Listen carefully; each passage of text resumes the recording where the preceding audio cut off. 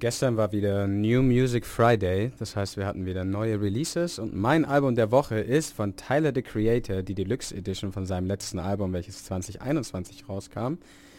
Das letzte Album hieß Call Me If You Get Lost und dementsprechend heißt die Deluxe Edition jetzt Call Me If You Get Lost, The Estate Sale.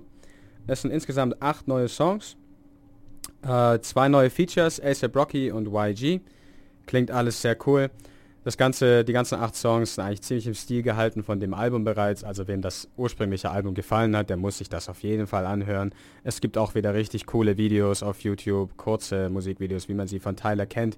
Sehr, sehr cool, also wirklich, wirklich empfehlenswert.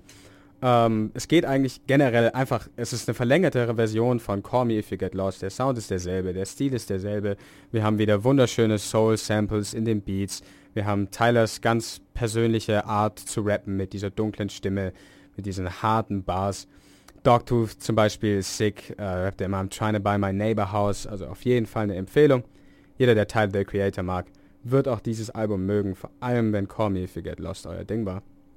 Und an dieser Stelle ist die Show vorbei. Ich danke fürs Einschalten und bis nächsten Samstag mit hoffentlich vielleicht etwas besseren News und vielleicht einem Gast, wir werden sehen. Zum Abschluss spiele ich nochmal meinen Homie aus Marbach. Shoutout an dich, falls du zuhörst, Philahead. Und zwar der Song heißt Coole Blüte.